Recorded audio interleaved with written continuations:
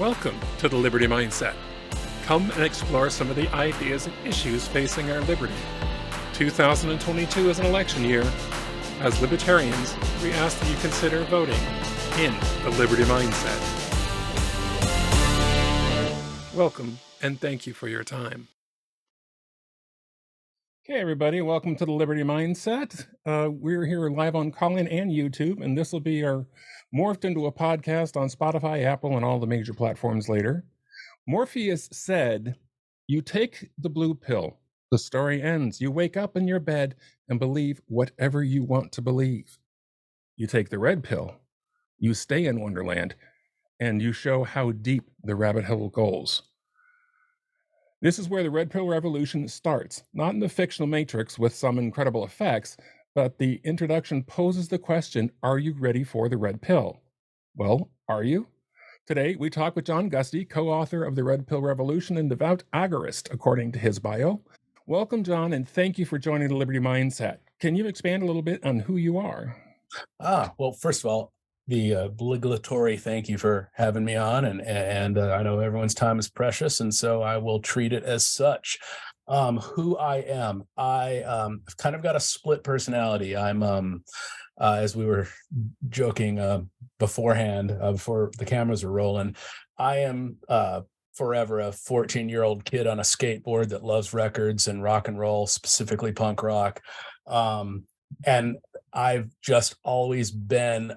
I think, you know, some of this stuff is in our DNA, and I've just always gravitated towards independence. I do not like to be controlled, and that's not in an arrogant way. That's not to say I was a bad kid. I was never in the principal's office growing up. I don't have any sort of a police record. You know, I mean, my friends and that know me, I hope would consider me a very stand-up guy. I just don't want to be controlled. The other side of that coin is I don't want to control anybody else. And so I always gravitated towards, earlier in life, that was kind of the punk rock ethos. I later in life realized that that's actually the it's just the essence of anarchy. So at the end of the day, I'm an anarchist. And I say that just like lots of other terms, like conservative, like Christian, like liberal, like a lot of these terms have been co-opted by corporate mainstream media forces and turned into meanings that they are literally the exact opposite of. When I say anarchist, I've been part of a very, very organized anarchist community worldwide for the better part of half of my life. And every single anarchist I've ever met goes by two ethos, and it is no masters, no slaves. And I think that's a really, really easy one for most people to wrap their heads around. I don't want to control you, and I don't want to be controlled. That isn't to say that I think a lot of, Fox News and CNN and, the rest of the mainstream crap, have always portrayed anarchists as like this out of control. Look at the whole, Occupy movement and all of that. That's not anarchy. I've never met any anarchists that behave like that. At the anarchy community I've met have been people who respect. If I'm asking to be an individual and my individual opinions and liberties and rights and whatever, entitlements or whatever are to be respected, then I have to allow that exact same courtesy to my fellow people. Mm-hmm. And so anarchy, the anarchist community is the closest thing I ever found. They actually, strangely enough, behave the way that I would have thought churches behave.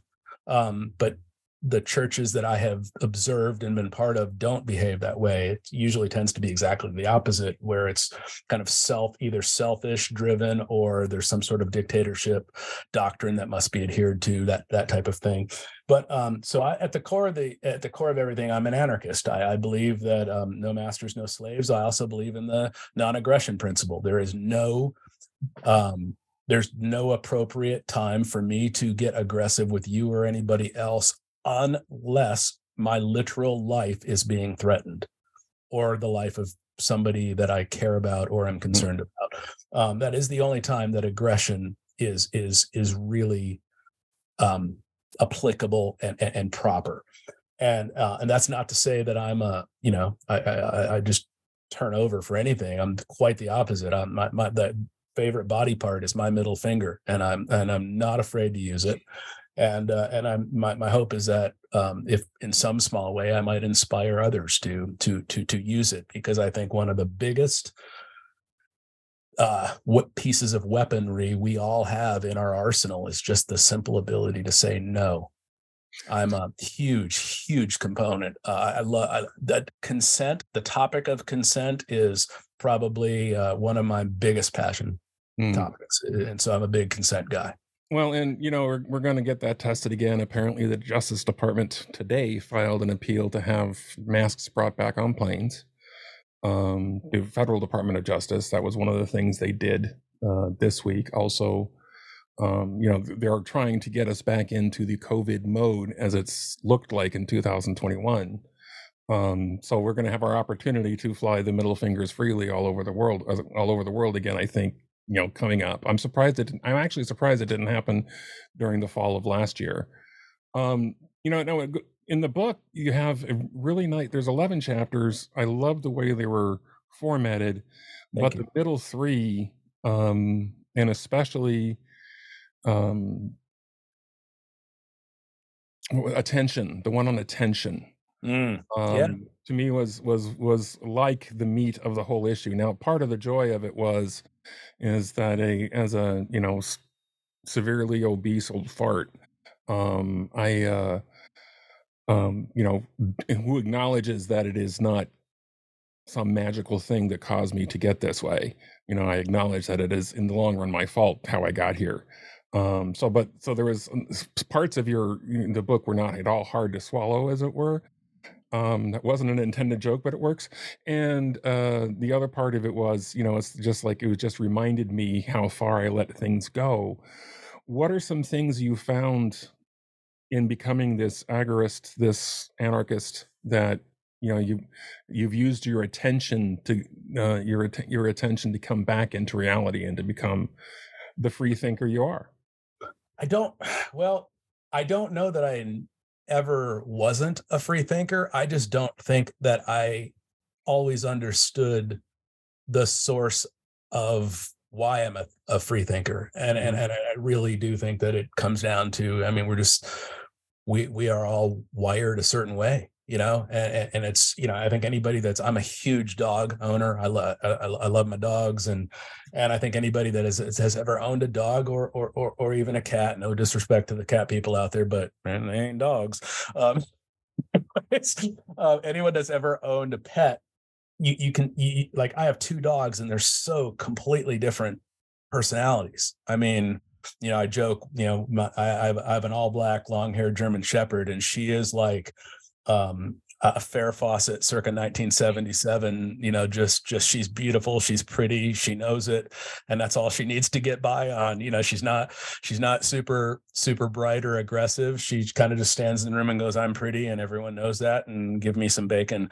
And I have a husky that is about the same age. They're both females, and my husky is more like Joan Jett. My husky is just like, I'm gonna come up, I'm gonna sniff you, and we're gonna get to know each other, and it's either gonna be good or it's gonna be bad. But so like, we're just wired differently, and so I've always been a free thinker. I don't think I always understood why I was. I just knew that I watched a lot of people around me just fall into line. I've always been fascinated by what people do, why they do it, and what makes them do what they do. And I think it goes without saying, the last the events of 2020 forward have been just for people like myself, and I would imagine probably a lot of people listening and watching to this, have been just, my goodness, it's been the manifestation of like a lot of things that we've always known and suspected, but then you see it playing out in real life, and it's odd to watch. And I will say, just for the sake of this conversation, I come to the events of 2020, my wife, Dawn, been married 20 plus years. My wife, Dawn, was years ago, before I met her, diagnosed with what she was told was multiple sclerosis. My wife hasn't taken a step on her own in over 15 years. She's been confined to a wheelchair. And we didn't start playing the virus blood cellular behavior game in March of 2020 like a lot of people have. We've been playing it for 20 plus years for real, because it wasn't about masks or getting on planes or any of that crap. It was about keeping her alive and well. And so I have a lot of well-founded, hard opinions on how that whole narrative played out, because from my perspective, I watched a lot of people swallow hook, line, and sinker a well-crafted narrative that was corporately driven, and it's one thing to get sheeple or lemmings, whatever term you want to use, to go from point A to point B, just to move position. But when you're asking them to take part in activities that is actually causing them physical harm and death, in a lot of cases, whole different ball game. So I've got some pretty strong opinions as to what happened, how it went down, and they're not done. They're not done with that narrative by any means. That was, I will say, for anyone that thinks that 2020 was, I don't know, some sort of beta test, I would argue that the late 80s, early 90s with Fauci and the AIDS scam there was I think that was the beta test. And well, yeah, I mean, Fauci tried to claim that AIDS was airborne and you could get it from your cereal box. I mean, these were serious things that he put forward back in the 90s. Yeah. Well, and let's just, because obviously the topic of viral and viruses is I mean, it's in our vernacular now. We can't not talk about it.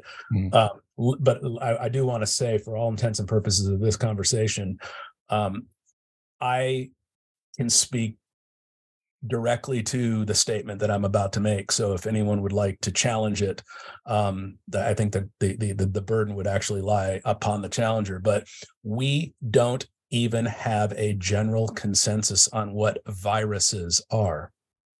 There is no scientific consensus. There are lots of theories.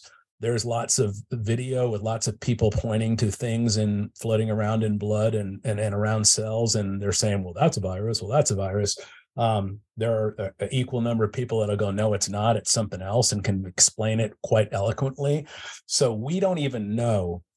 There isn't the term virus at this point is theoretical and vague at best. No one's ever been able, and this is an absolute truthful statement that I would challenge anybody to challenge.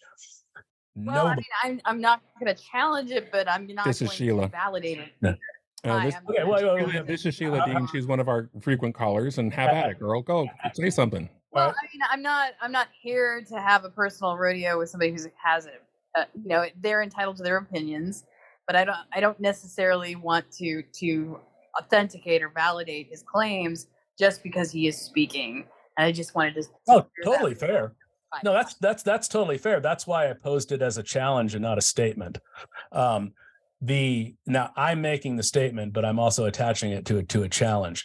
There has never been any individual, organization, entity of any kind that has ever proven the existence of what they claim to be a virus behaving pathogenically in a natural setting, meaning the human body, and being able to transfer from that human body into another human body and remain behaving pathogenically. That has never been proven by anyone. And we have at the redpillrevolution.com, we have an open, and we are far from the only one that's ever made this challenge. We have an open challenge.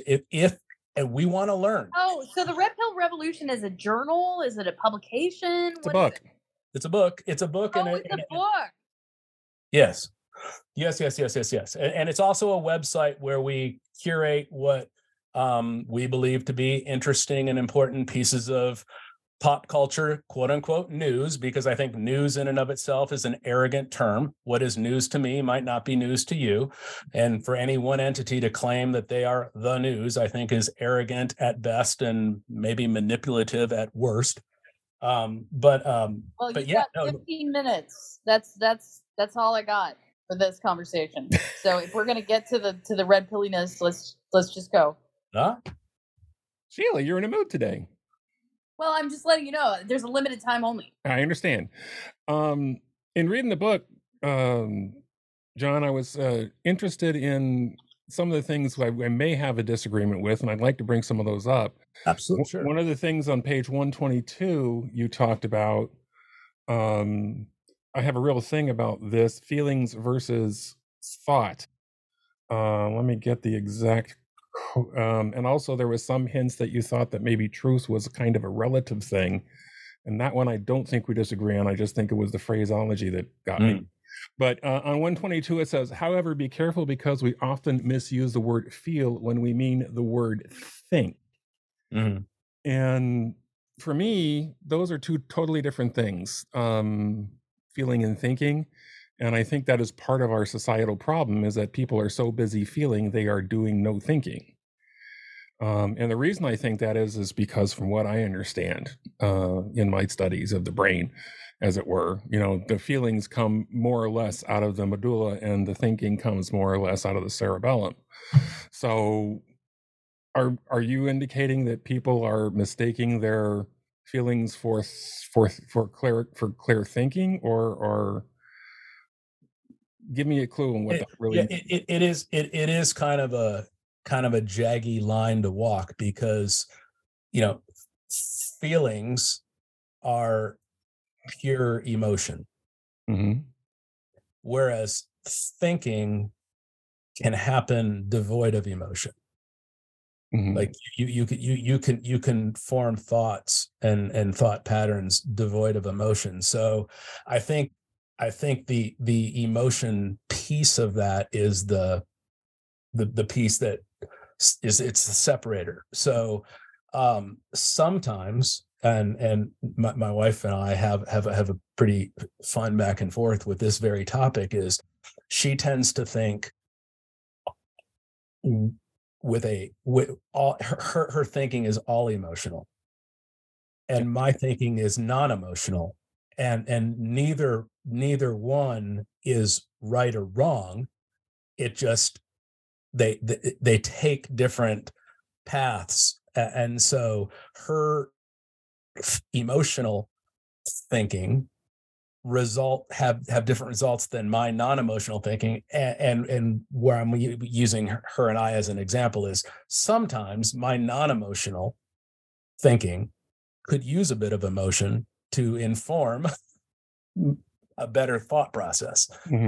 So I think they're joined at the hip, but I think the point that we're trying to make in the book, and please keep in mind, there are 5 of us co-authors, and I am the only one of the 5 that is based in the U.S. The other 4 are UK. So there is a bit of there are some cultural things that needed to be melded, and there are some vernacular things that needed to be melded. And if I would have single-handedly wrote that particular part, where it just represented the way that I would have wrote it, I don't know that. I don't know. Well, I still think that it's there on paper. I'm not proud of what's there on paper, but I may have personally queued it up a little differently, because I think that emotions and thinking are joined at the hip, but the difference is thinking can take place without emotion. I don't think emotion can take place without thinking. Well, I don't think that we have a choice in whether or not they are separate. They both. Yeah, we can only theorize about it. Involuntarily in the ecosystem. It's just what, in a civil society, we really want to have control over our worst impulses. And in context of like what is true, what is false, I find that the challenge today and the environment that we live in is that there's an autocrat saying, okay, my impulse to suppress your rights is greater than the need to do what is lawful or right. I totally agree with where you're going. I would also add, though, and it kind of gets to another chapter, is yes, that is absolutely happening. Those autocrats are doing that, but we don't need to give them our attention. And it's through our attention that they gain their power to do the very thing that you're describing. It just so happens that they were doing it in the complete dead of night, and it happened anyway. So whether my attention was on it or not, I mean, I guess I'm sorry. I didn't clarify. Accountability. I didn't clarify myself, and that's on me. I'm sorry. By attention, I mean acknowledging their very importance at all. I don't. I'll give you a good example. A lot of people will refer to whoever is current CEO of Corp USA, Incorporated, as our president, and personally, I don't have a president. That's referring to a commercial entity, and I'm not ruled over by any commercial entities that I haven't consented to. So I haven't consented to that commercial entity, and so by giving them our attention, I mean I'm even acknowledging their very purpose or value at all. Well, it's still a little circular. We're dealing with the World Economic Forum. They don't care what you care about. And I don't care that they exist, because they don't affect my existence one iota. Well, they do affect my existence. When I have to spend a large chunk of my week combating government mandates for national identity initiatives so that we don't have a goddamn checkpoint state using my telephone, that's a problem for me. And how it's not a problem for you is interesting. But by and large, everybody else is dealing with the World Economic Forum and bad policy, bad AI policy, and I'm not above it. I'm not above inflation. I'm not above other problems that are here in the real world. And unfortunately, we're not all going to migrate to Colombia and live in the weeds with an anarchist collective, dude. That's not going to happen. I don't know that I'd want to live in an anarchist collective either, and I don't. I actually live in Nashville, Tennessee, and there's lots of there is lots of metropolis and other things around me. So I don't want to give the impression. I also happen to have a quibble, because just because it has an anarchist title on it doesn't mean it means what we think it means. So there gets some our Orwellian grist. There's some Orwellian gravy on the whole anarchist thing. Yeah, and I actually consider myself an agorist, which is, it's maybe a subset of anarchy, but it's a little more refined subset of anarchy. So just consider refined or not, I need to explain that after living in the Pacific Northwest for 10 years.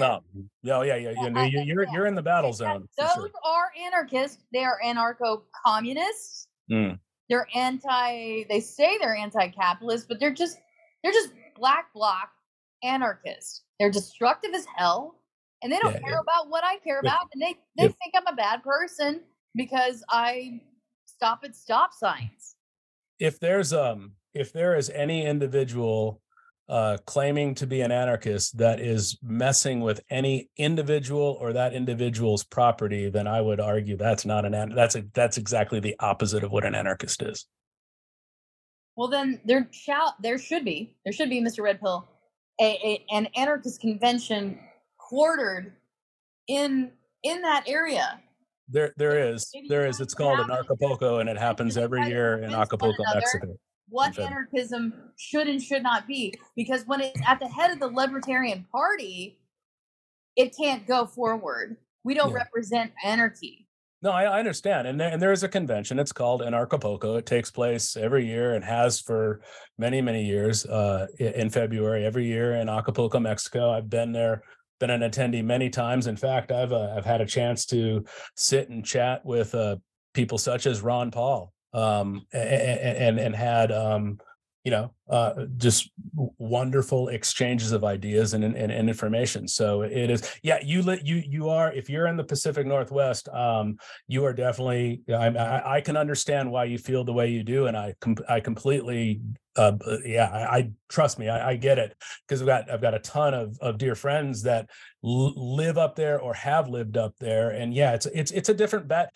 Please understand that the world that you live in is a very different world than what I live in here in Middle Tennessee, and I recognize that, and I see people behaving badly, and I see people behaving badly under banners that I wish they wouldn't. I wish, honestly, to just, and maybe this strikes a chord with you in a positive way or not, but at the end of the day, man, I've been conservative my entire life.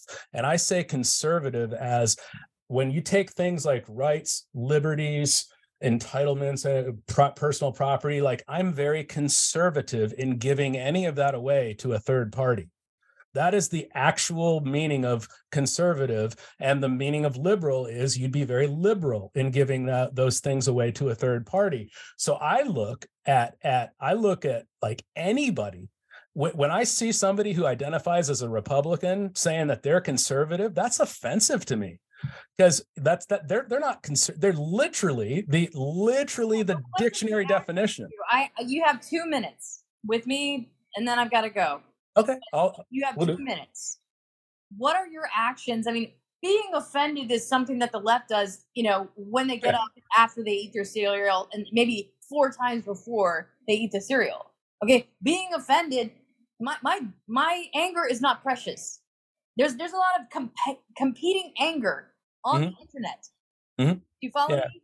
Like, yeah, absolutely. A lot of competition for your dirty little anger. Mine, and then 8 gazillion people trying to get a like or something on the internet.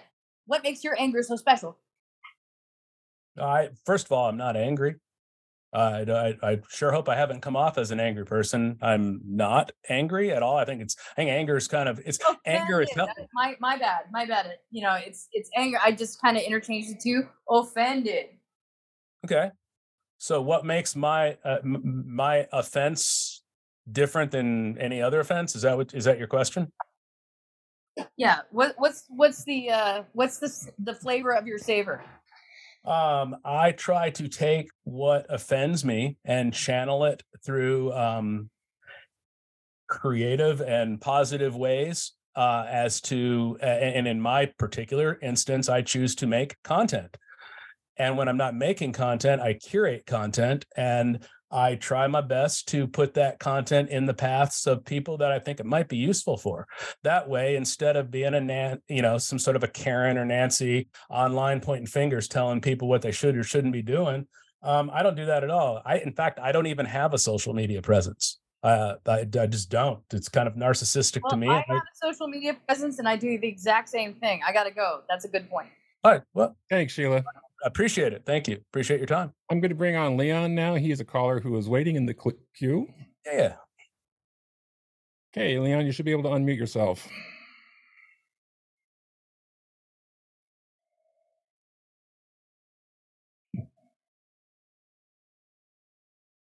I can't hear you, but I know you're unmuted.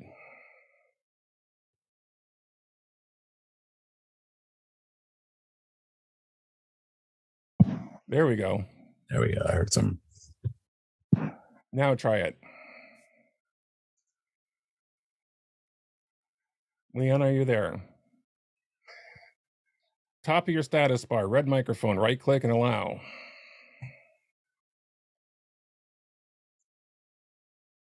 Nope. Okay, he hung up, or he jumped. And boy, Sheila was a firecracker today. Gosh, in all due respect, I hope nothing. I wasn't trying to offend her.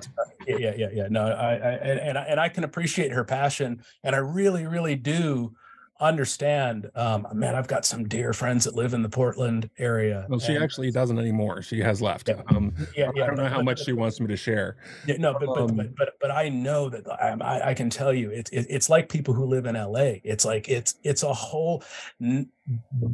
I don't think most people walking the street understand what is happening in those epicenters of it's just boot. I mean, that whole Pacific Northwest has a boot on it, like unlike most Oh yeah, areas. well actually I live in Oregon. I live just south of Portland in Hillsboro. And I relocated from San Diego, California. So, it's just a different world up here. Yeah. Vlad left too. I was about to bring him in. Well, one of the things, that, and back to the book, because like I said, it was really fascinating. And the book is a Red Pill Revolution for anybody who's joined later. Oh, and Leon's willing to try again here. Hold on. Leon, round 2. Here we go. Yeah. Okay, I heard clicks. Can you hear me now? I can hear you now. Hey. Okay. I was trying, and it's always about the technology for some stupid reason. Anyway, here's this is my issue with what was said. I am a believer that there are primary emotions and secondary emotions, and the primary emotions are things like fear, which are instinctual and you don't really think about choosing them.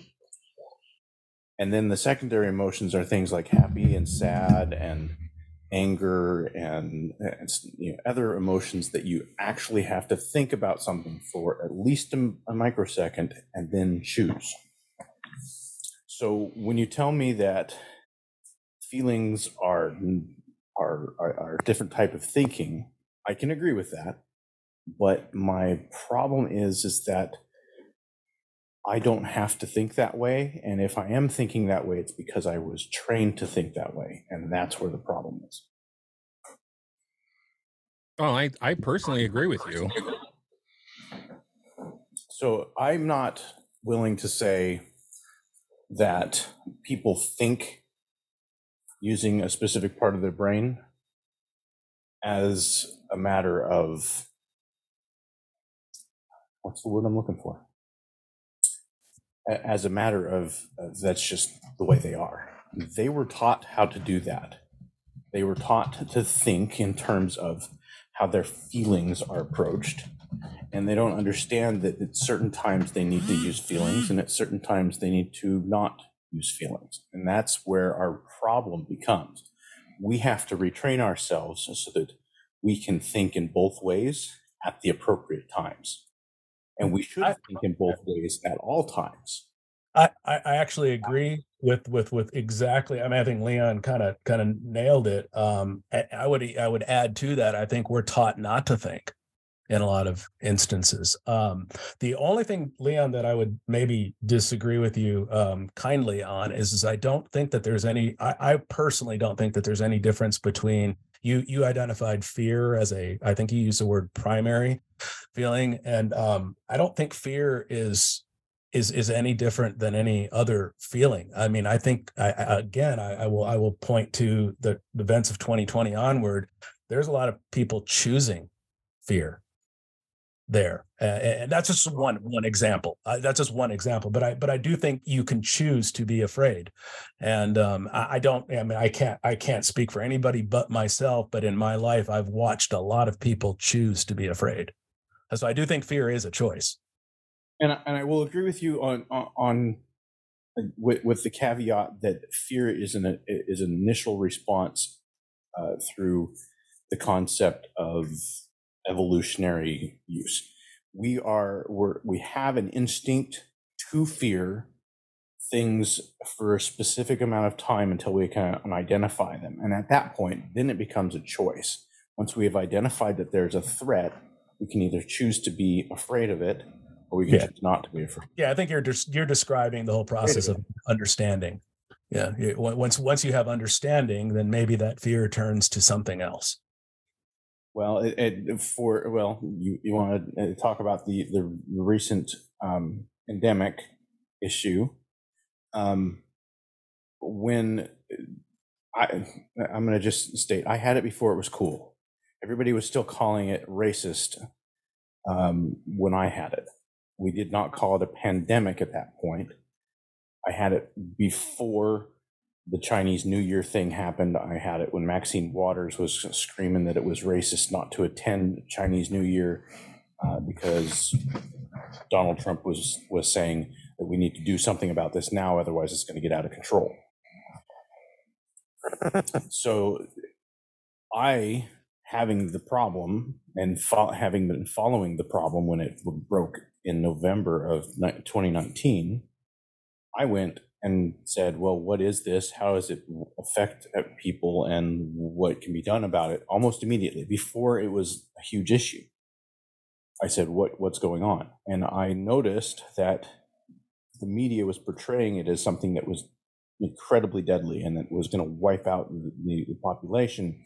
And then I noticed that I can't remember his name, the guy who was part of the epidemiologist who was part of the team, who led the team, that maybe it wasn't epidemiology.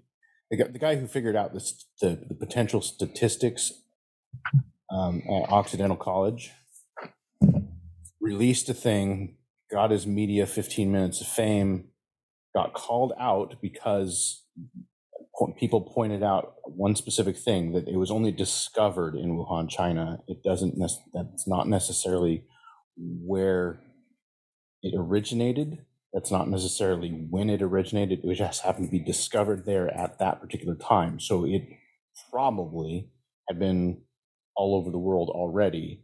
And there were a lot of people who were already exposed, and we could not really account for that in the discussion of what the statistics were going to be. At that point, he goes, oh, yeah, you have a point. He changes the math, goes back to the drawing board, changes the math, and says, oh, I was totally wrong about this. Ends up in front of Parliament, because he's at Occidental College, which is in the UK, for people who don't know. He ends up in front of Parliament testifying that his numbers were wrong by orders of magnitude. And it was going to be more like 50,000 people dead, not 5 million. And at that point, the media stopped talking about him and stopped talking about any other statistics that were coming out, because all of the people who were putting out statistics trying to get their 15 minutes of fame had all gone back to the drawing board and said, oh, yeah, we forgot about that. And I would argue that is the case, because that whole narrative was rooted in the germ theory. And any one of us right now can go to Wikipedia and look up germ theory. And the second word there is theory. It has not been proven. Back to an earlier statement that I made, it has not been proven that any of again, we don't even have a consensus on what a virus is. And so all of this stuff is theoretical. And so these people who are throwing out statistics on this stuff are throwing out statistics on theories, not anything that is scientifically provable or even mathematically provable.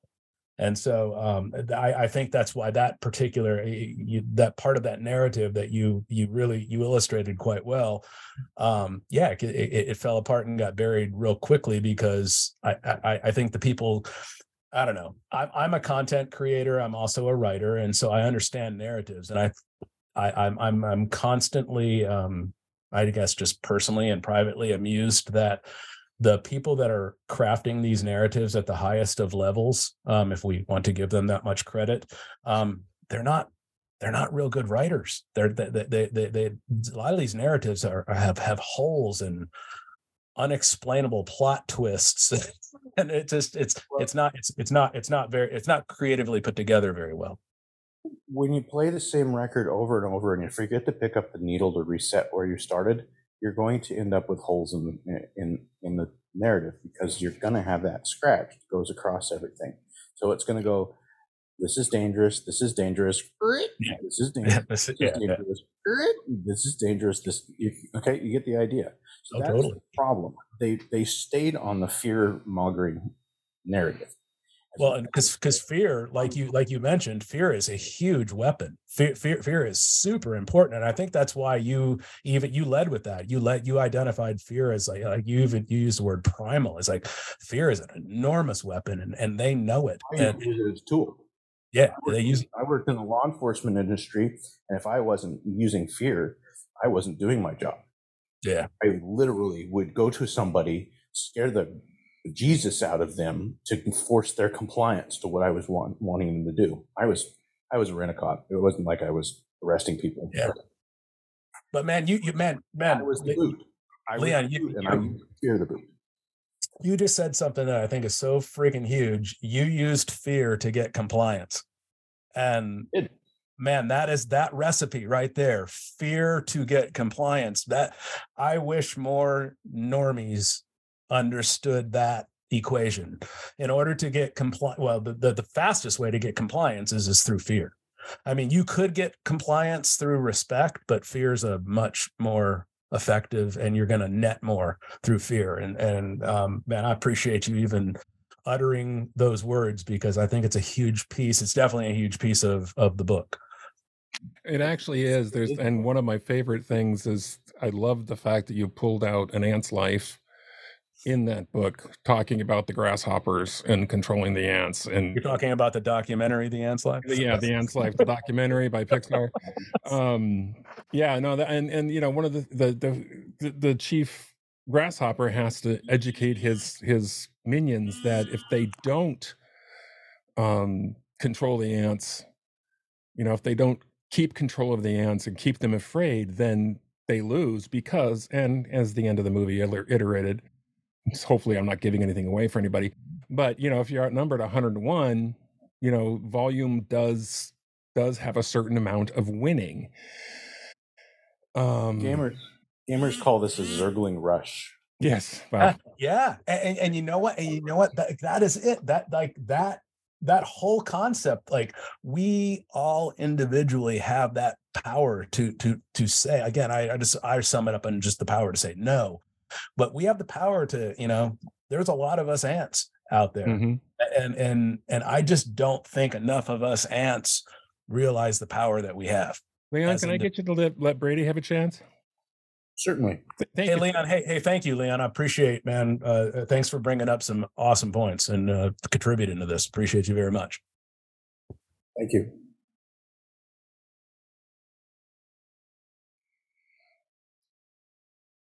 Okay, now there we go. All right, Brady, you should be able to unmute yourself now. Yeah, sorry, IDK, maybe. I don't know why you couldn't hear Leon. We could hear him fine.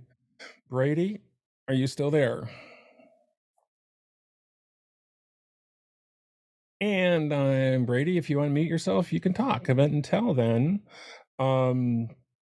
justice is something you talked about, and there is mention of forgiveness of past wrongs, or even not worrying about what happened in the past, which I have a certain amount of trepidatious respect for. I really think that blaming people for everything, well said, you know, is you know, blaming people, blaming the past for everything now. Yes, it had an influence, but blaming it is really not, you know, not a way to go. But my question is how do we have or promote what is actual, and I don't mean the current definition of justice, I mean the 1825 Noah Webster definition of justice, meaning something where a person is actually responsible and you know, is for their own actions. How do we balance the idea of you know, walking away from the terrible things, because there are terrible things that have happened? Yes. I mean, I think history is important because we have to acknowledge those things so we don't do them again.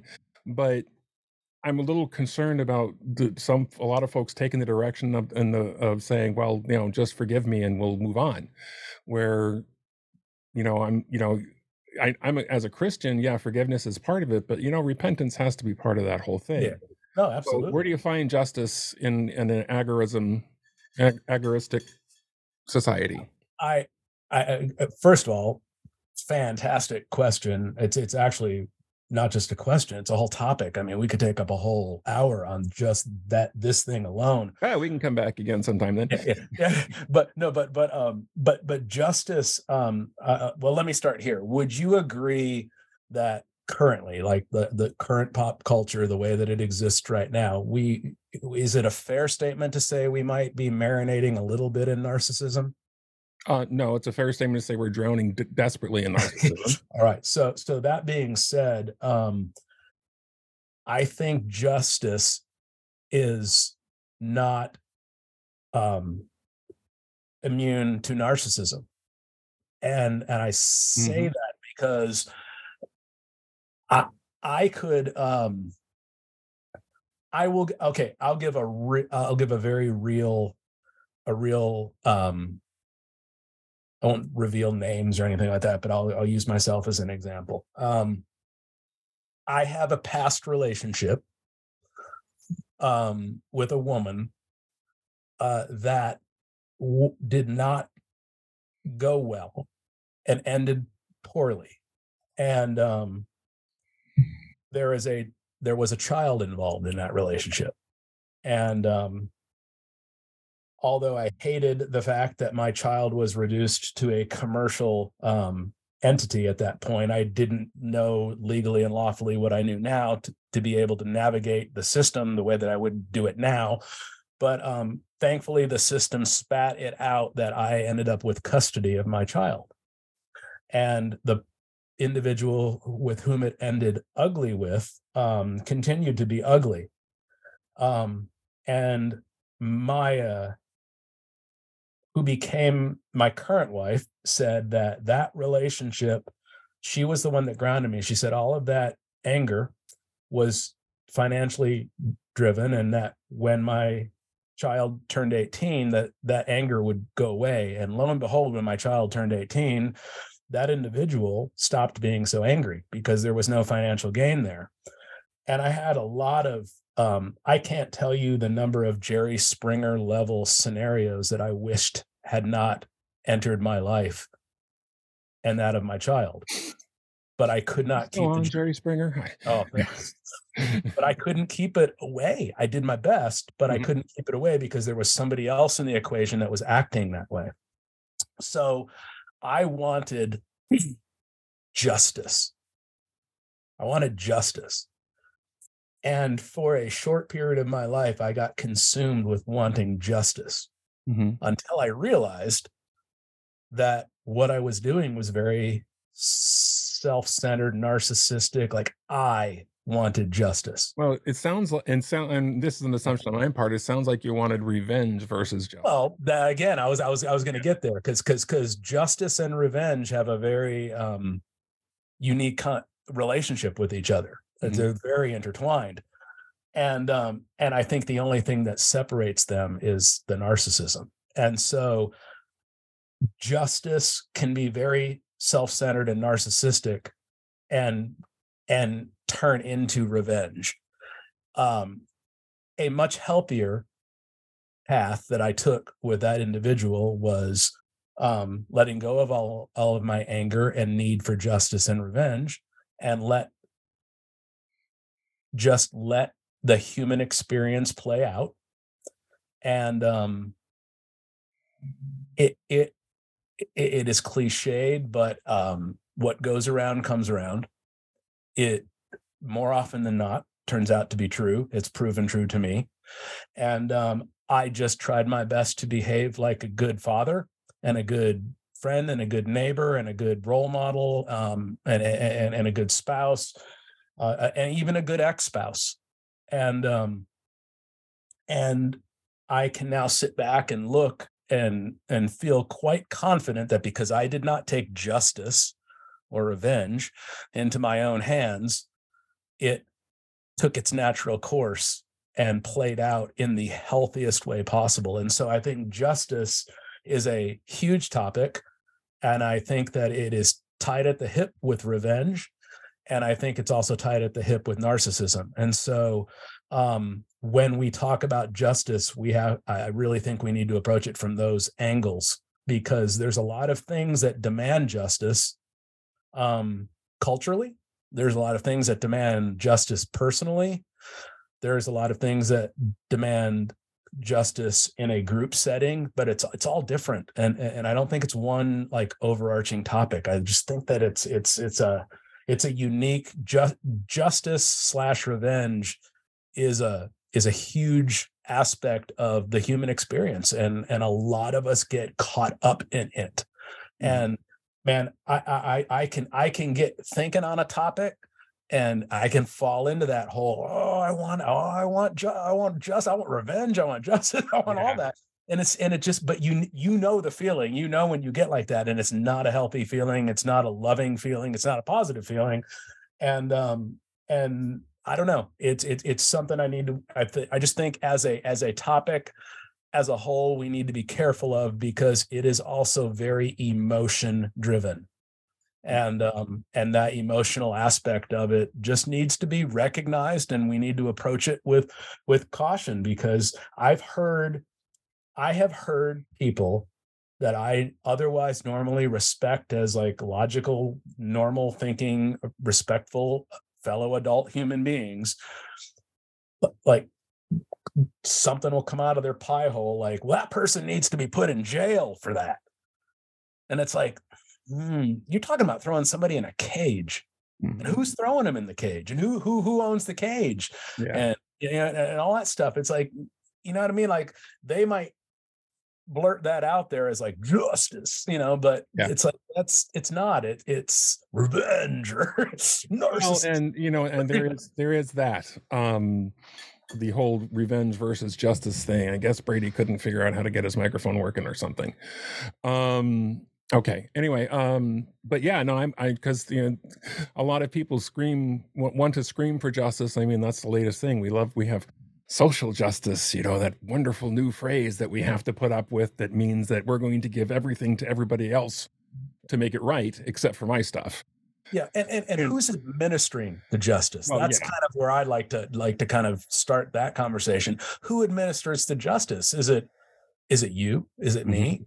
Is it someone else? And I mean, who? That's an interesting discussion that the book talks a little bit, doesn't talk about necessarily, and I'm just kind of curious. In an agoristic society, I understand, because you're talking agorism just means an open place, right? I mean, that's from the Greek agora. Agora, yeah. It was actually coined by Samuel Konkin in the 70s. And I read that. So the rest of our audience is familiar with it, but and he was a libertarian movement. Yeah, he was kind of the father of the whole libertarian. And again, it's based on some of the writings of von Mises. Yes. Which is, by the way, that's a book I'm going to start reading, and we'll probably talk about on this show. I just downloaded it, but that's an interesting thing in an agoristic society where you're trying to avoid having authority, where you're trying to. Well, no, not trying to avoid authority, trying to avoid authority by declaration. If I consent to an authority, and that's where I think people and maybe our first caller didn't quite understand my nuance to this, is I'm not against authority. I'm against authority by declaration. For me to just come in and say I'm over you. Yeah, I'm in charge. No, not so much. But if you and me and a bunch of other people, let's just say we buy, I think she used the analogy of like living on some sort of like commune or whatever. Let's just say we bought a bunch of land, and we set up and we organized there, and we said, look, to live in this society, here are the rules, and we'll vote on them, and we consent to them. And there might be one or two people that go, you know what, I don't really consent to that stuff. And then it would be up to us as that society to go, well, you can still coexist with us, but we're going by these rules, right? Or you acquiesce to play by the rules, or you leave, and that's fair. It's like you chose to be. Ultimately, we all chose to be there. Mhm. And if you and if we organize in such a way that somebody doesn't agree with it, they have the choice to leave. Yeah. And that is fair. And I think that in essence is what an agoristic society looks like. Is it's not against authority, it's against just self-declared authority. And you know, if 100 people all agree, okay, this is how we're going to do things, and you know, Gregor's the authority, then we've agreed to it, we've consented to it. And that's different. Gregor being my authority that I consented to is different than Gregor declaring he's my authority and trying to make me do things that I didn't consent to. Right. And one more thing I wanted to get to, because we are kind of running out of time, and we're gonna go over 1:00, but 2:00 Pacific time. One of the things I wanted to get into is a word that's used throughout the book, and sovereignty. Yes. And one of the things I've been pounding, preaching, espousing on this podcast is the concept of sovereignty. We spent the first 15 episodes, the first 12 episodes, going over the 1791 Bill of Rights, the first 10. And one of the things I kept coming back to is how each one of these established the fact that in this country, for the first time, there's a book called The 5,000-Year Leap, which talks about this quite well, that for the first time in history, sovereignty was not given to a high priest or to some sort of higher office, king. The presidency does not have sovereignty over us according to the Constitution. We are individuals. We give them a certain amount of authority to function based on the Constitution, which has long since been abused and taken over, and I acknowledge that. But how does sovereignty work? What is sovereignty to you, and why is it? No, here's a question: what is sovereignty to you, and why is it important? And then we'll close. Well, first of all, I don't think sovereignty can be given. Sovereignty just is. Mm-hmm. We are sovereign. I mean, my dogs are sovereign. The plants or trees out there. Sovereignty just is. And I think sovereignty is something I think the only human movement that we can do against sovereignty is to exercise it. We can exercise our sovereignty. And that's the essence of why I'm attracted to agorism is that's what it's all about. Is I am sovereign. I am sovereign, and I will join the island of Gregor, and I will consent to Gregor being the authority, but I'll do it under my terms. And if the island of Gregor and Gregor's rule doesn't suit my needs, then I know I have the option to leave. Mm-hmm. And so it's just that I think it's kind of the way that most of us might run their homes is you are welcome in and you are welcome to leave. But it's you know what I mean? It's like there's an open front door and there's an open back door. Mm-hmm. and it just has to be, but it's all consent driven. And so sovereignty to me is kind of the starting point where we all start at. We are already sovereign. One of the annoying things about that term is I think most people know that term through the term sovereign citizen, which is an oxymoron. You can't be sovereign and a citizen at the same time, because a citizen is a commercial term. And if you were identifying yourself via a commercial term, you're certainly not sovereign. So and that's pro tip. That's how a lot of policemen will trip you up. If you identify yourself as a sovereign citizen, you are identifying yourself as someone that doesn't know what you're talking about. You are the equivalent of someone walking into a firearms store and going, "Show me your assault rifle section." Yes. It's like you had immediately identify yourself as someone that doesn't know what they're talking about firearms. So, so sovereignty to me is just, it's kind of an absolute. There's no gray area there. We are all sovereign. Everything that is alive is sovereign until somebody comes along and says that it's not. And isn't that the eternal fork in the road / challenge / battle? Yeah. Well, we're going to stop right there. That's perfect. And thank you, John, for coming to the Liberty Mindset. Absolutely, buddy. Taking the red pill to be terrifying and rewarding experience.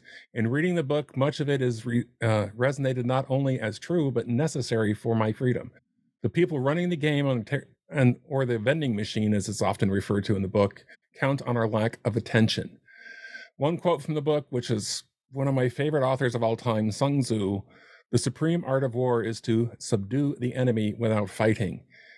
We can also subdue the enemy without fighting simply by exercising our sovereignty without violence, by simply seizing our autonomy and becoming ungovernable. You can be the change.